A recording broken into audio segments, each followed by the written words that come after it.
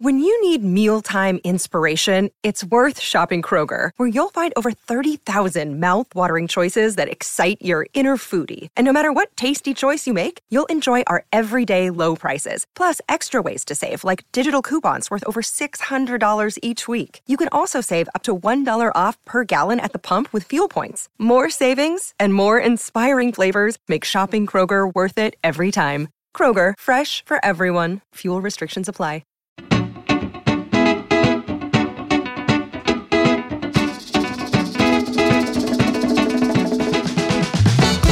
Well, welcome to Steelers Week, and it's another edition of Terry's Talkin'. I'm David Campbell, sports manager at Cleveland.com, joined as always by Terry Pluto, award-winning columnist and sports writer. Terry, how's it going? I'm doing well, David. Are you psyched for Steelers Week? Yeah, I am, because we're in we don't know who's going to play quarterback, and even if Baker's sort of practicing now, how's he going to be? But I like the fact that we are, of course, almost every week you're right. Well, this is a big game. Well, this is a big game in capital letters. Yeah, now let me ask you about the Baker thing real quick. So it looks like today, during media interviews, it looks like he's going to try and play. Mary Kay Cabot, our colleague, has been reporting it looks like he's going to try and give it a go. Is that the right thing to do here? Where do you stand on all this?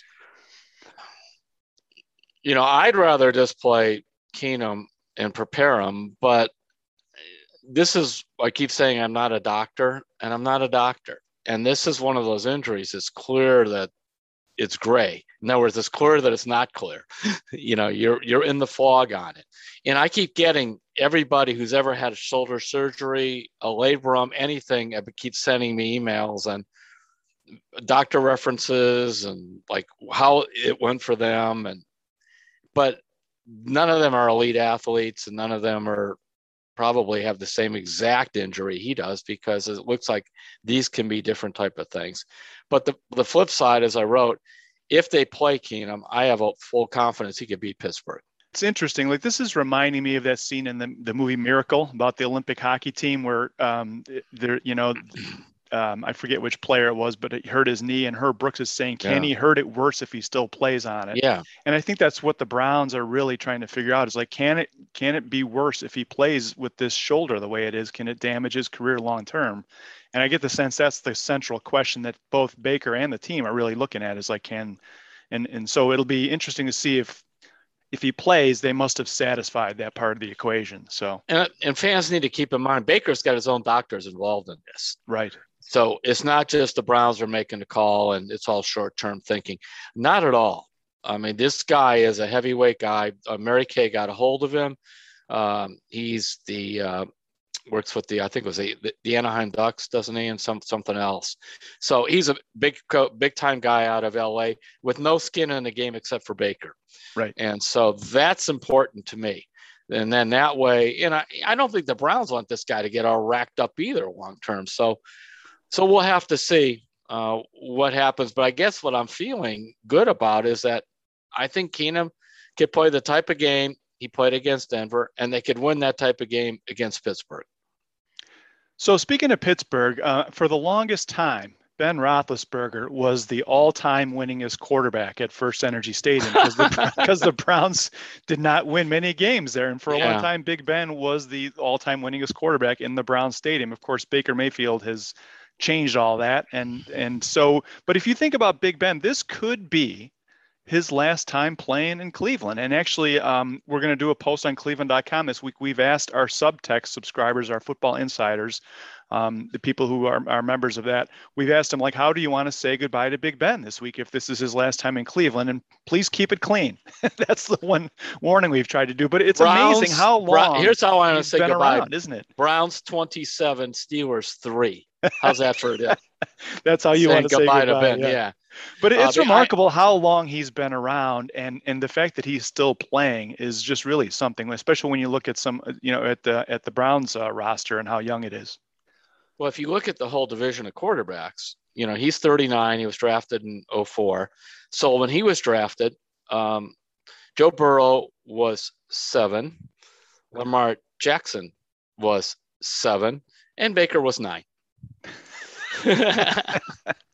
So the other three makes me feel old. Yeah. Yeah. But the point is, here come these 3 young quarterbacks And I think we'll be debating for a while which order, you want to put them in. But here they are.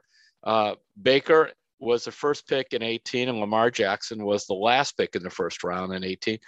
That's, one of the last moves that Ozzie Newsome made as full-time GM was to trade up and go get him. And then Burrow was the first pick overall in 20. So you have those guys, will be competing, and who gets what kind of long-term contract to who wins the division. And it just breaks my heart the Steelers don't have a young quarterback right behind Ben to step in with the other three. I bet. Hey, so I know you just said, so we are going to be ranking these quarterbacks against each other for long. How would you rank them right now? 1 through 4. I mean, Burrow to me has just got so much ability, and he came back remarkably well from the ACL. I'm just startled at how the Bengals upgrade to their roster has worked out so well so quickly for them. I think he's number one. And then it's an interesting thing between Baker and Lamar because, Lamar's got to win a playoff game here, but yet he's so spectacular. Baker's won a playoff game. And, of course, now he's dealing with the injuries. So, but they're fighting it out for 2 and 3 in my mind. I mean, probably right now it'll be Lamar 2, Baker 3. But I just, I was watching Lamar 2 against Cincinnati, and he struggled in that second half against the Bengals. And you can believe, I've been reading a little bit about the Bengals defense and how they kept him under wraps a little bit. And you can bet that every defensive coordinator in the league is going to be looking to see what they did. I want to get more into that myself, but it looks like they played some cover zero where they were doing a lot of man-to-man with some blitzing. And you're going to see a lot of that. I wonder what the Browns might borrow from that game plan. So there are things. I think Tennessee frustrated him last year in a game and some others. So we're gonna see. That's why it's fun though to talk about, because all three of them in effect in the big picture haven't done much. True. And Burrow's not been to the playoffs. Lamar hasn't won a playoff game. Baker's won one. So they're so really in the infancy of their career. But then again, the Steelers do have Mason Rudolph coming. Do they have they still have the duck? Is he still with them? I don't even know. I'm not sure either. I'll have to look. I forgot if he is, he's third string. So yes. Hey, so we usually tape this on Wednesdays, and so we did not get to talk about last week's Browns game on Thursday night. And I wanted to get your thoughts on Dearness Johnson's performance and kind of what you thought about what he did. 22 carries for 146 yards in the win. It was really weird. I'm not trying to turn this into like hockey podcast, but there's a defenseman who plays for the Blackhawks. His name is Duncan Keith, and he never takes a hard hit because he always moves into the hit or avoids it just a little bit. And I'm watching Dearness Johnson. He really reminded me of just a crafty hockey player in the term. Nobody got a clean shot on him the whole night. He was always doing like a limp leg or just managing to get at an angle at the last minute where nobody could get a good shot at him. He was always finishing those runs for an extra 1 or 2 yards. What was your impression of him? What did you think? Well, when you bring that up, a couple things come to mind. Number one, when you look at his college career, he never was like the big time featured back. I mean, this is not a 1,000-yard rusher in a single season at South Florida. He was a good back, but he didn't get drafted. There was a reason. He went to the Saints and got cut. John Dorsey brought him in here just kind of as a guy, and he really made his name on special teams. But he runs like a veteran back, to your point, like he's been around. And that was, impressive to see him stop, make one cut. There he goes. It looks like he really reads that zone blocking scheme the right way. You want a running back too, which to do so. And that probably goes to Stump Mitchell and just the way those guys are. That said, I'm hoping they have Nick Chubb because I'd like to see the two back approach. You go in there. I know Demetric Felton, maybe whatever, but he's small. But if you're pounding away with Chubb and Dearness Johnson against the Steelers and Keenum or whoever it is, even if it's Baker playing a very conservative game plan, you can beat them as long as the defense just doesn't blow coverages.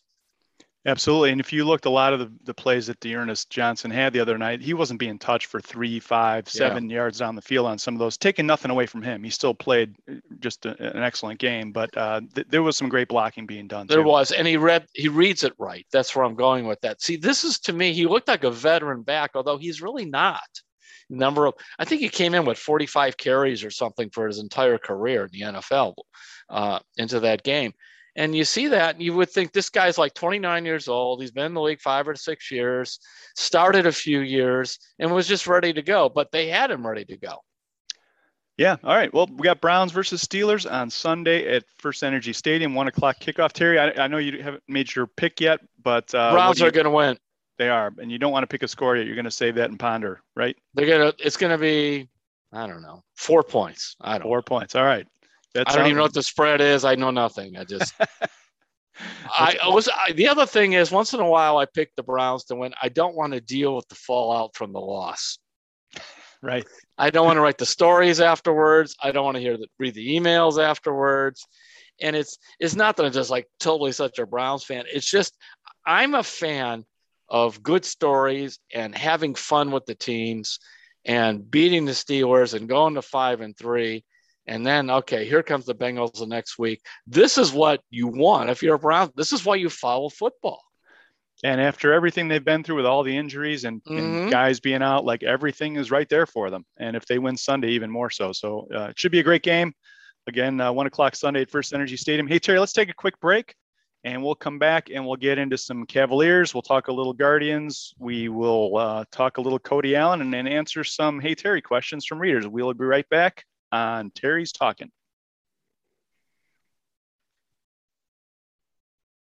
We're back on Terry's Talking. This is David Campbell with Terry Pluto. Hey, Terry, let's get into some Cavaliers here. So the Cavs are 2-2, and they had a really impressive win on Monday night in Denver. They went to Denver last year and just got slapped in a big way. What was it? A 38-point loss? I don't even remember. I remember turning it off early, saying I am not, and I like basketball. I could watch pretty bad basketball for a while. But no, this I was offended by that. I'm working harder on the remote than they were working on defense in that game. But it's interesting. A lot of people think that NBA players don't remember stuff like that. But the Cavs talked Monday night after they beat Denver about how upset they were by that night and by getting beat by that many points, and how they came into that game Monday night thinking they wanted to show Denver something. And they're 2-2 after that. It was a pretty impressive win for a young team early in the season. I thought the Hawks game was also at home. One, the Hawks are good. They took Trae Young out of it. He didn't really do that much.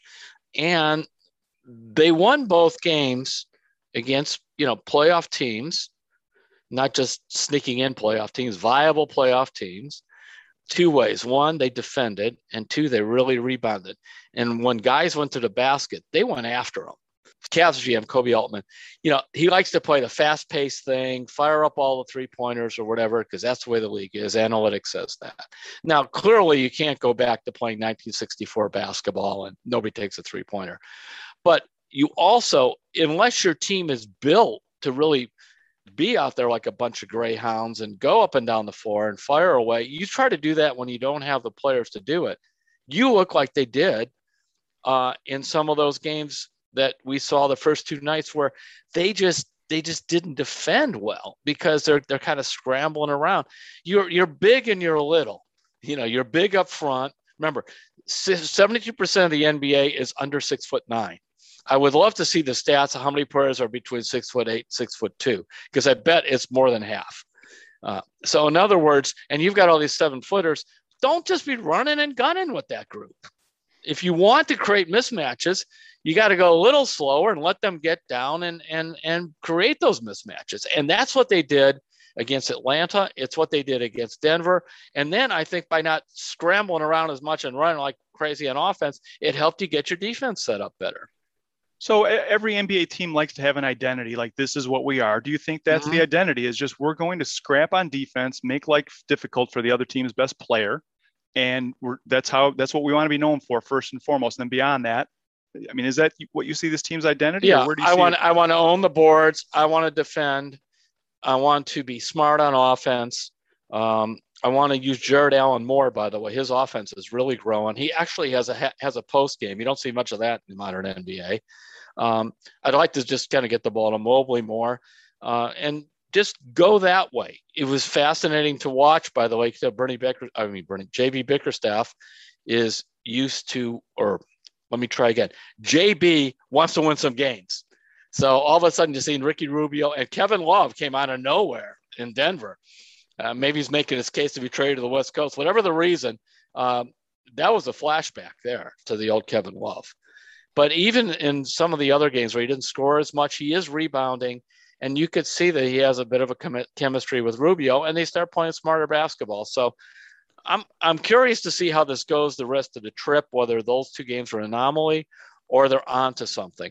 But I know this, if I'm coaching it, I'm showing all kinds of tapes of defense and showing all kinds of tapes of let's pound it inside a little bit. And then we could get set up outside. You don't need to fire up 35 or 40 3-pointers a game with this group to win in the NBA. Now I want to shoot some. I'm not going that way, but you just don't need to fire. How many times did you see Denver come down and they'll have a 2-and-1 fast break and the guy stops 28 feet from the basket, jacks up a 3, missed it. The Cavs get the rebound. Instead of he just dribbled it in, he probably end up with the 2. I get so sick in the NBA if you're 3 points are better than 2. Well, my counter is, and I wish it was my original line, but I heard it somewhere else, 2 points are better than none. Yeah, it's been interesting to watch too. Like the Cavs, they want to see these young players taking strides every game. In the first couple of games, we saw Evan Mobley, and our colleague Chris Fedor was writing about how he has lived up to everything they could have hoped for and more. And I think we did see Jared Allen the other night. I mean, if you look at that stat line, he played 36 and a half minutes, 21 points, 16 boards. He was 10 of 11 from the field. He was +5 when he was on the court. He held Nikola Jokic down as much as you could to a reigning MVP. And JB, like you said, he challenged Jared Allen before the game and said, you're getting him and go do it. And that was if you're the Cavs and you're looking at these key core pieces and you're seeing what Evan Mobley has done so far, and you're seeing what Jared Allen has done so far. And like you said, you got some veteran leadership now, you have to be pretty happy for the Cavs at this point, right? And look, Sexton isn't shooting as well as he can, but Sexton could score. Sexton will always score. He'll always play hard and always score. May not always be what we would call smart, but relentless. It seems like you got to get Garland together. He gets these injuries a lot. That's what's been for his whole career has been, the limited career has been to see. He seems to get some momentum going, and here comes the ankle or the sore knee or whatever it is. But in the past, then he has stuck with Delhi or somebody else. Well, now you have Rubio, and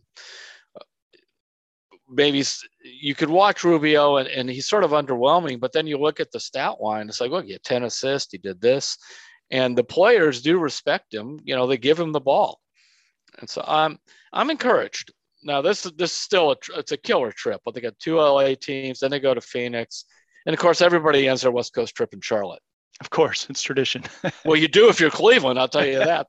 They would always stick you somewhere else. Or the other thing they would do when I was on the beat for many years after is they would end it in Utah. Nobody ever wanted to play that last game in Utah. That was when Karl Malone and all those guys, Stockton, were there.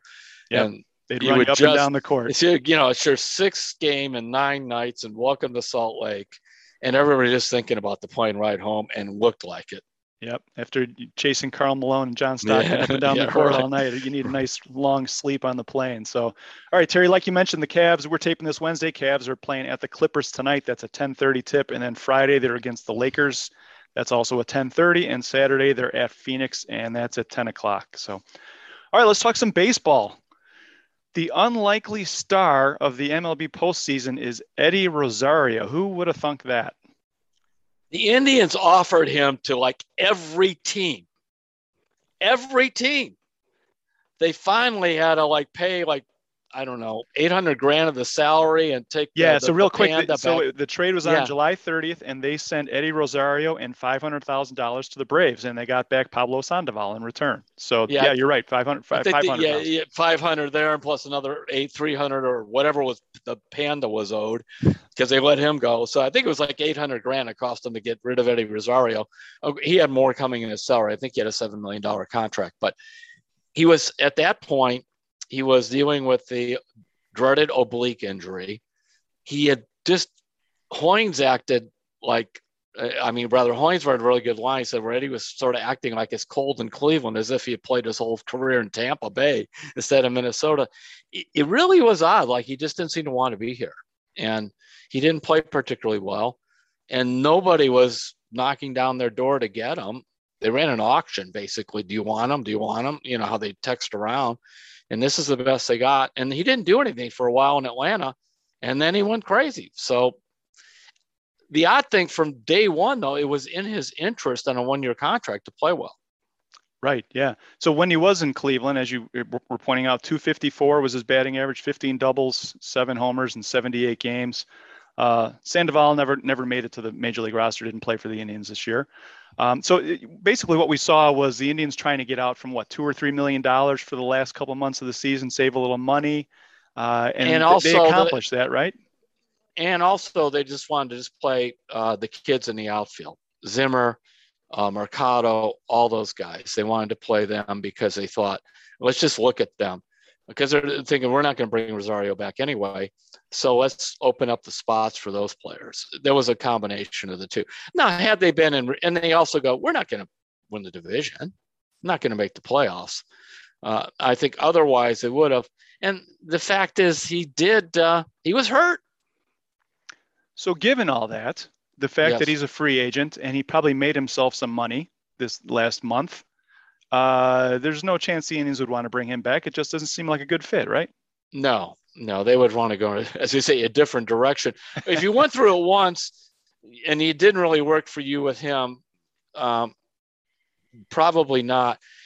I guess what I would be see what the Indians will be doing is, how will they view these outfielders?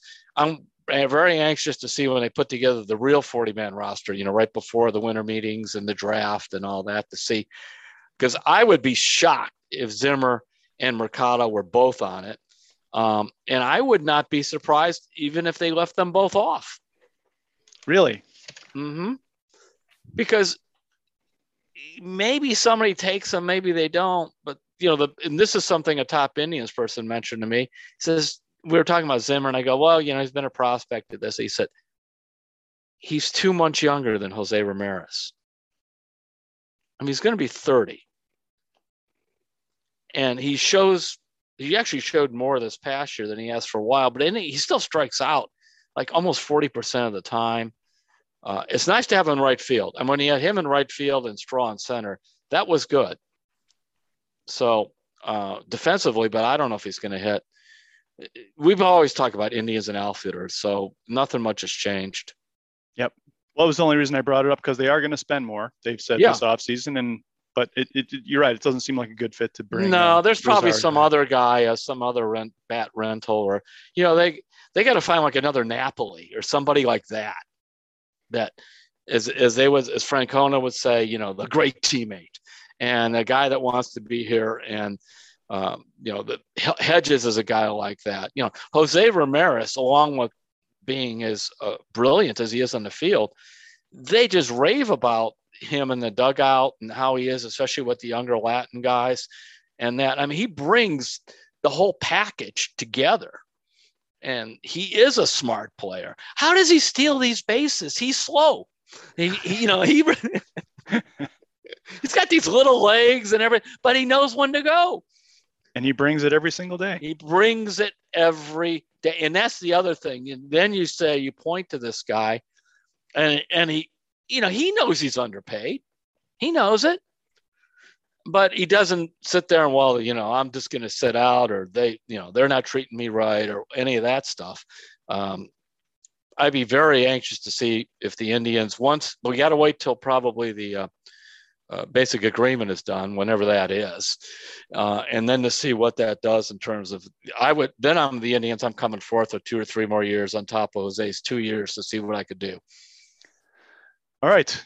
Well, it's going to be interesting hot stove season in terms of the 40. Who does end up on the 40 man? Yeah. How some of these arbitration eligible players turn out, and that part of it too. So, all right, Terry. Hey, let's talk about your faith column this week. It'll be on Cleveland.com Saturday and in the paper on Sunday in the Plain Dealer. This week, you're writing about families dealing with dementia, and I thought there were some really interesting insights in there about how when someone in your family comes down with dementia, it's very hard to separate the person that they've become, that the disease has made them into, compared to who they used to be. And it's very hard to kind of separate that for a lot of people. And I thought you talked to some interesting people who had some insights about how we can cope with that when it happens in our family.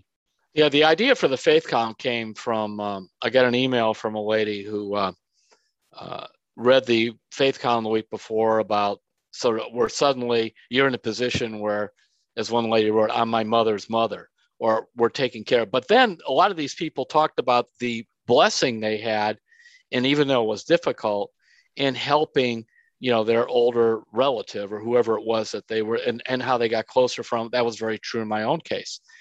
This lady wrote, she said, I wish I had the same story, but I don't. My mother came down with Alzheimer's, and she's the sweet, wonderful person, got violent, talked about, she punched the daughter, her name was Emily, but punched Emily in the jaw. She scratched and clawed her son. And they ended up having to put her in the memory care unit. It got so bad, they wanted to make sure that she always had at least 2 visitors at a time in case this lady would go violent. And it's like, so what do you do? And one of the interesting people, a new person that I talked to, was Pastor Robin Hedgeman from Bethany Christian in Cleveland. I got her name, by the way, from Wayne Dawson. Wayne, who's on Channel 8, who's a pastor of a Grace Tabernacle Church on the east side of Cleveland. And we were talking, and he says, Robin's really good. You ought to use her for your faith counsel. So I talked to her, and one of the things she said was, when you're talking to a friend who has somebody, it could be somebody with really bad cancer or whatever, that they really are not interested in your ideas about fixing them or getting a new doctor unless they're asking straight out. They're just so hurt, it just kind of oozes out, and that we need to be patient. And she said, remember, they'll be repetitive, and how to handle that. And I remember when I was dealing in the darkest days of my dad's stroke, I would talk about this a lot to all kinds of people, and even in the middle, I'm going, I just said that, and I'm right back in that story again, because you're hurt. Grief counseling talks about be a heart with ears, or the old line is you have 2 ears and 1 mouth because God gave you that way, so you listen twice as much. But so that's a lot of what this column's about. And if you have somebody or whatever with dealing with dementia, this would really be a good one this weekend to pass it on to them. Yeah, and one of the things I love about your faith column is it kind of inspires discussions about these kind of things. And I think it reminds a lot of people that you're not alone. No matter what you're dealing with, there's always somebody you can talk to or a resource you can use. So look for that this weekend.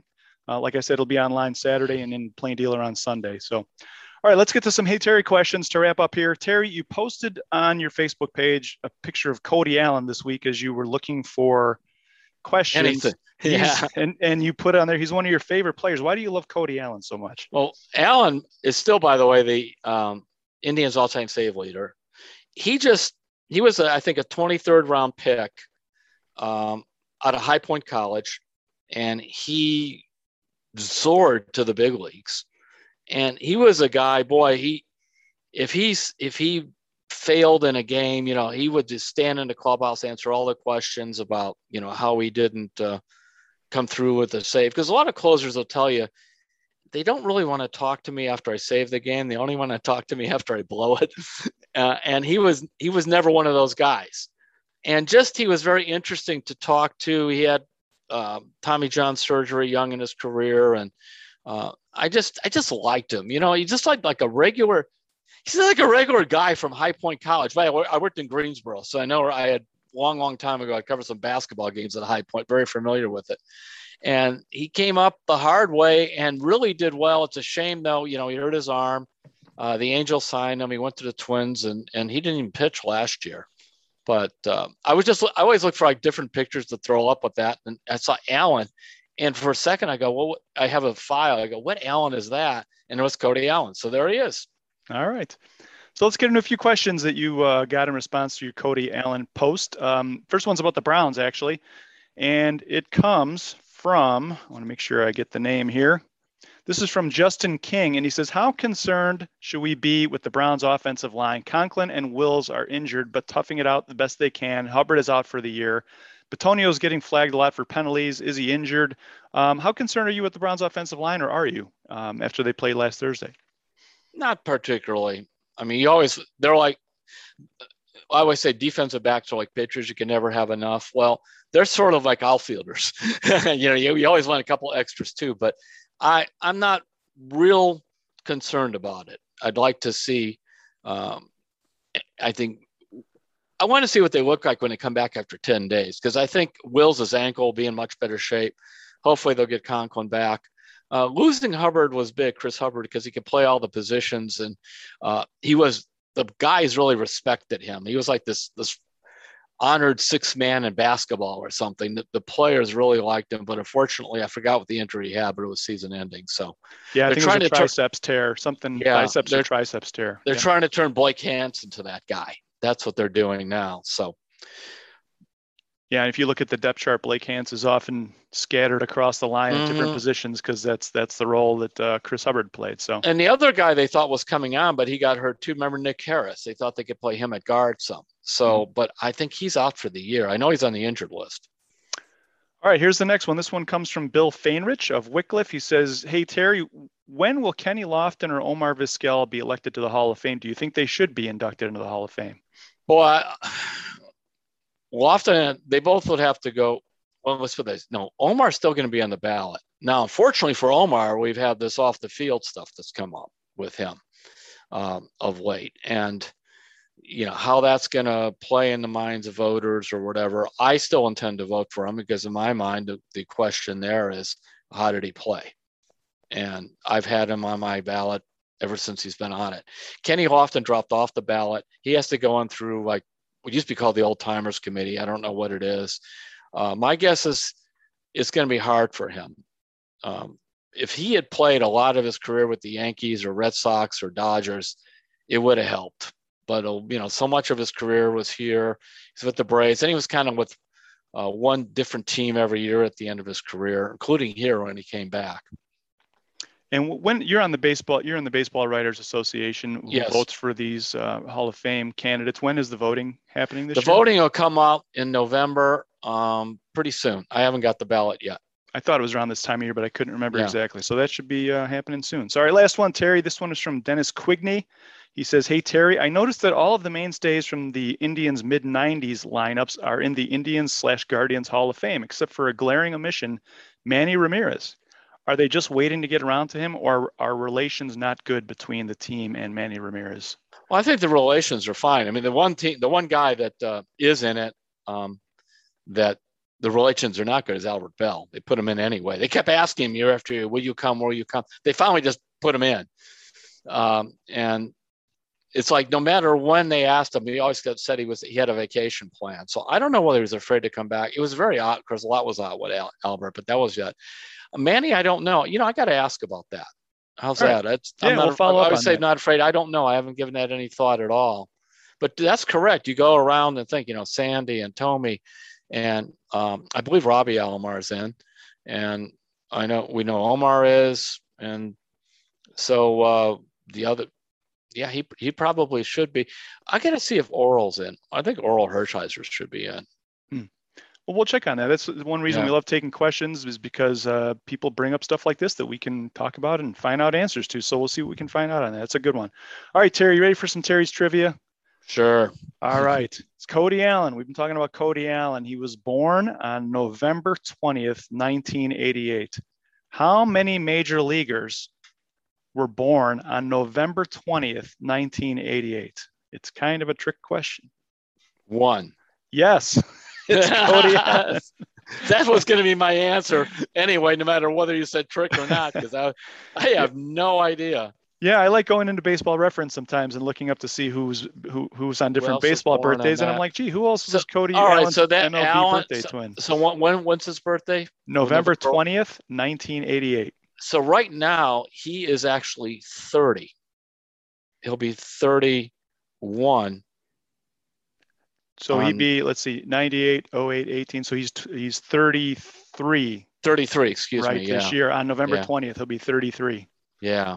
He's 32, been 32 this year. And Yep. he was out, I believe, most of last year too. So he was done at 30. Well, a lot of remember the key thing to keep in mind about relievers is oftentimes they're, as they say, relievers for a reason. And it has to do, many of them, like Cody Allen, had arm injuries earlier in their career or whatnot. And they usually only have 2 pitches. And it's that's why some of these managers, they don't worry about burning them out either. They always figure out and get all I can out of them, because that torch is not going to go on like Mariano Rivera forever. Well, the other thing that people don't think about relievers is you don't have to just count the innings, but every time they're pitching an inning, they warm up and they're throwing how many pitches during warmups. I mean, there's a lot of mileage that gets put on a reliever's arm that people don't even think about just from warming up every time they have to pitch. So and they always talk about high leverage innings, and that's true. You know, you come in there with a 1-run lead. It's not like when you start the game and it's like, oh man, I just hung that curveball and they hit it out, but it's 1-0 or it's 2-0. It's not the end of it. You do that, you don't really want to face your teammates or anybody else. And that's a tough thing too. Cody Allen and others, they were good at the really. Andrew Miller, Wickman was that way. Doug Jones. You go back, they face their teammates too. And that's hard. You walk in there and no matter what they say, if we'd have done this in the 7th or whatever, you were up 3-2 in the 9th and you didn't finish it. It's on you. Yep. And I think the players respect it when the guys are like that. And like you said, when they face the media too, that shows. Yes, they do. They stand up and take it good or bad or indifferent. So, all right, Terry, I think we're good for this week. Anything else you want to add real quick? It should be a fascinating few days in Cleveland sports. No doubt about that. Yeah. I'm looking forward. Really, this is the game I've looked the most forward to, other than the opening game in Kansas City for the Browns all year. Yeah, we'll learn a lot on Sunday, that's for sure. Well, listen, everybody, thanks for listening to this week's edition of Terry's Talking. We will talk to you next week, and enjoy the weekend. Catch you later.